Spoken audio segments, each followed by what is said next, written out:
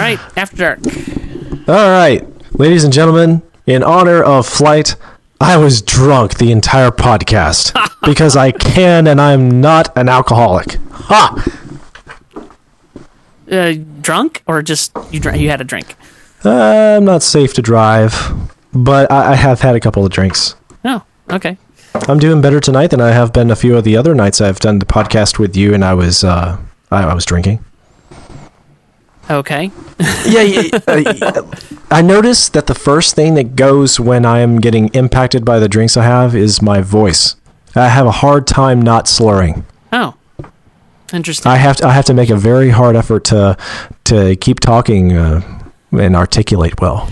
You know what? I've just found I've never been drunk a day in my life, but I drink a glass of wine or a beer now and then. And what I find is it makes me really tired, sleepy. Like I don't ever do it unless I'm close to going to bed. And then like maybe I'll sit down and watch a TV show with a beer or a glass of wine, and then I'll go straight to bed pretty much because I'll be really tired after that. Yeah, I'm kind of kidding, folks. I'm not really drunk or anything. That was one of the peculiarities of Flight. I mean, we could have talked endlessly about some of its shortcomings. Something that I thought was ambiguous in the film that they could have straightened out a couple of times was when they would say the captain was drunk when he had had only 2 or 3 small drinks. Well, and then other instances they note he's had like case after case of beers, and he's had other hard liquors, and now he's really drunk and he's passing out on the floor. You know what that is, though? In America, we do have a problem with alcoholism where we drink to get drunk. Or I say we, I'm talking collectively. But it is a problem. Like beer and alcohol and wine have moved to this different place where it's not about fine wines and good tasting beers and the features of the beer. It's about how much I want to get drunk. I'm going to have a good time. I'm going to party, And so we kind of have that culture now of that. And I think it's really warped and skewed our view of alcohol consumption. Yeah. Yeah, it definitely has. Hey, your mic is doing that thing again where is it? It's I wonder if your volume levels when it got unplugged went back to what they were before. Oh yeah, did it do it for the last several minutes then? A little bit, but it's gotten more. It seems like it's worse now. Sorry. Well, it's the After Dark, so yeah, who cares? It won't be the end of the world. Who cares about the After Dark? Psh. Yeah, who does? Who listens to this? Yeah. So anyway, yeah, that was an interesting. Those were interesting waters to traverse in the review as well. It's like, how much do I say? Do I want to go into my personal views on alcohol? Do I just want to? I wound up not doing that. Because everybody, and especially in America, it's very polarizing thing. The other thing too that we could elaborate more in a different kind of discussion about movies. I think that there's a lot of philosophical nuance to Flight that I don't think everybody will agree on, that everybody will appreciate, and it's one of the reasons why I'm cutting it a bit more slack. That I like a good melodrama, or again, I say melodrama. I guess I shouldn't say that.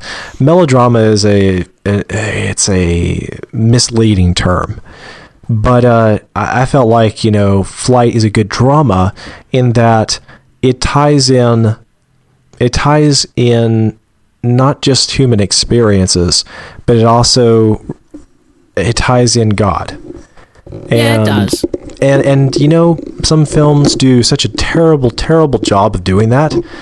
I'm religious, so are you. And I don't know. I felt like it was very respectful to my faith, and at the same time demonstrating a lot of hard realities, very harsh realities that a lot of people in Christianity don't want to address and they don't want to think about. Denzel Washington, he is a fairly faithful guy. I'm not saying that I know him personally and I know what his values truly are, but I would suspect that he is one of the most faithful Christians that I know in Hollywood, in films. He's been made quite the exception because of his popularity, and because he's able to pick and choose his films. you know, based on his track record, that he isn't going to be a part of a film he doesn't believe has a very powerful worldview statement. He doesn't care for a film purely on the basis that it has an attractive performance for his career, or that it's really gritty and therefore he wants to do it for that reason. You know, I'm not saying his merits are always pure and all that. His movies often have very adult related content. As this one did. Yes, no exception. But at the same time, he does pay a lot of good respect to God, faith, traditional Christian values. Even when they're absent, their absence is felt very powerfully, so that you appreciate why they matter so much. In a case like, you know, Flight, I kind of felt that way. Yeah.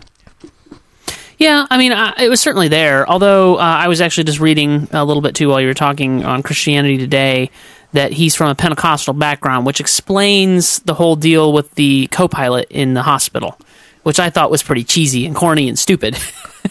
Yeah, and I think that it was effectively told in the film so that I think what would you call them? Suddenly the word is escaping me.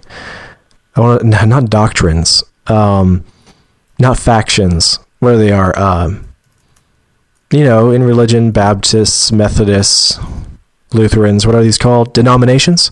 Yeah. I think that a denomination like the Pentecostals can watch this film and be insulted by a few of those things. And sure, then on the flip side, I was taking it they were making poking a little bit of fun at the Pentecostal thing. That's how I took it. But then I can see, too, on the flip side, how some Pentecostals would be proud of their those characters and their behavior, because at least ways they're consistent with what they're kind of like. Yeah. I'll go ahead and put the link to this Christianity Today article in the After Dark show notes. If you're listening to this, you're subscribed in iTunes, and you don't remember how to get to the After Dark on the site, to see the show notes, it is moviebite.com/afterdark/ which episode is this? /15. So I'll put that link in there. This is the 15th episode of the After Dark, but not the 15th episode of Movie Bites podcast. Right, we haven't done an After Dark for every single Movie Bite. Yeah. So and if we get more shows, if we get more shows, we may have After Darks that aren't related to Movie Bite at all, to the Movie Bite podcast. Mm-hmm. I would love that. Mm-hmm.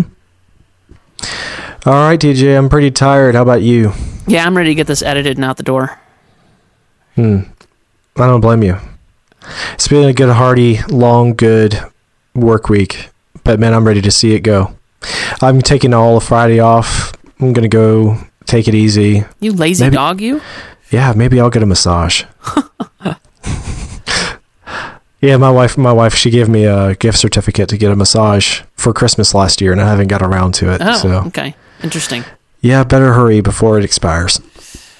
All right. Well, Joseph, let me know when that audio is uploaded to Dropbox, and I will talk to you later. All right. Good night, TJ. All right. Good night.